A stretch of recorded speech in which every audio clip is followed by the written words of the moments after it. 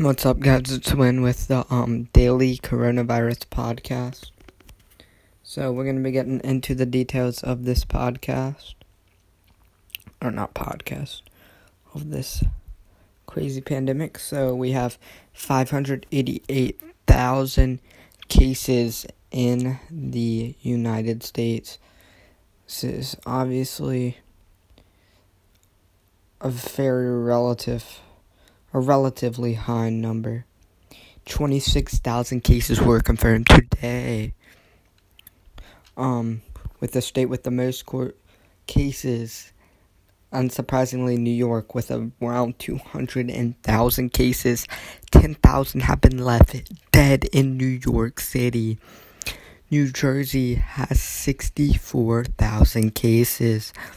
2,443 deaths. I can't even bear what is happening to all these people, It's just crazy. That vaccine better come out quick. Many university labs are working on this vaccine that should be due in a few months.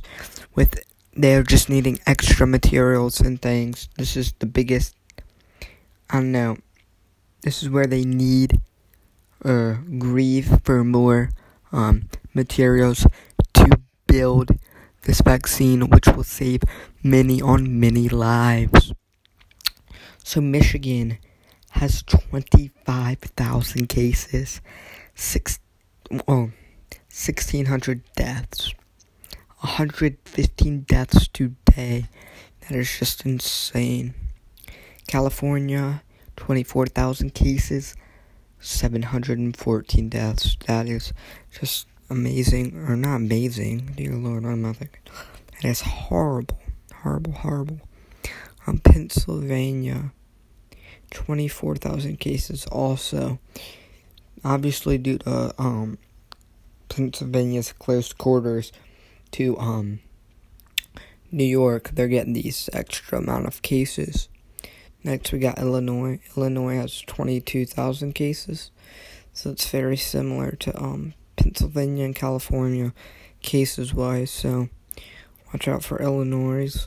Florida has 21,000 cases, and 500 people have been left dead. So, we'll go over the world. So the world has about 2 million cases. 2 million people have been infected, and 100,000 have died from this disease. So obviously, it is bad. It's bad enough to kill anyone, but obviously it affects the young and the elderly. So you are more prone. If you're above 75, you have a way higher fatality rate than someone that's 30, 40.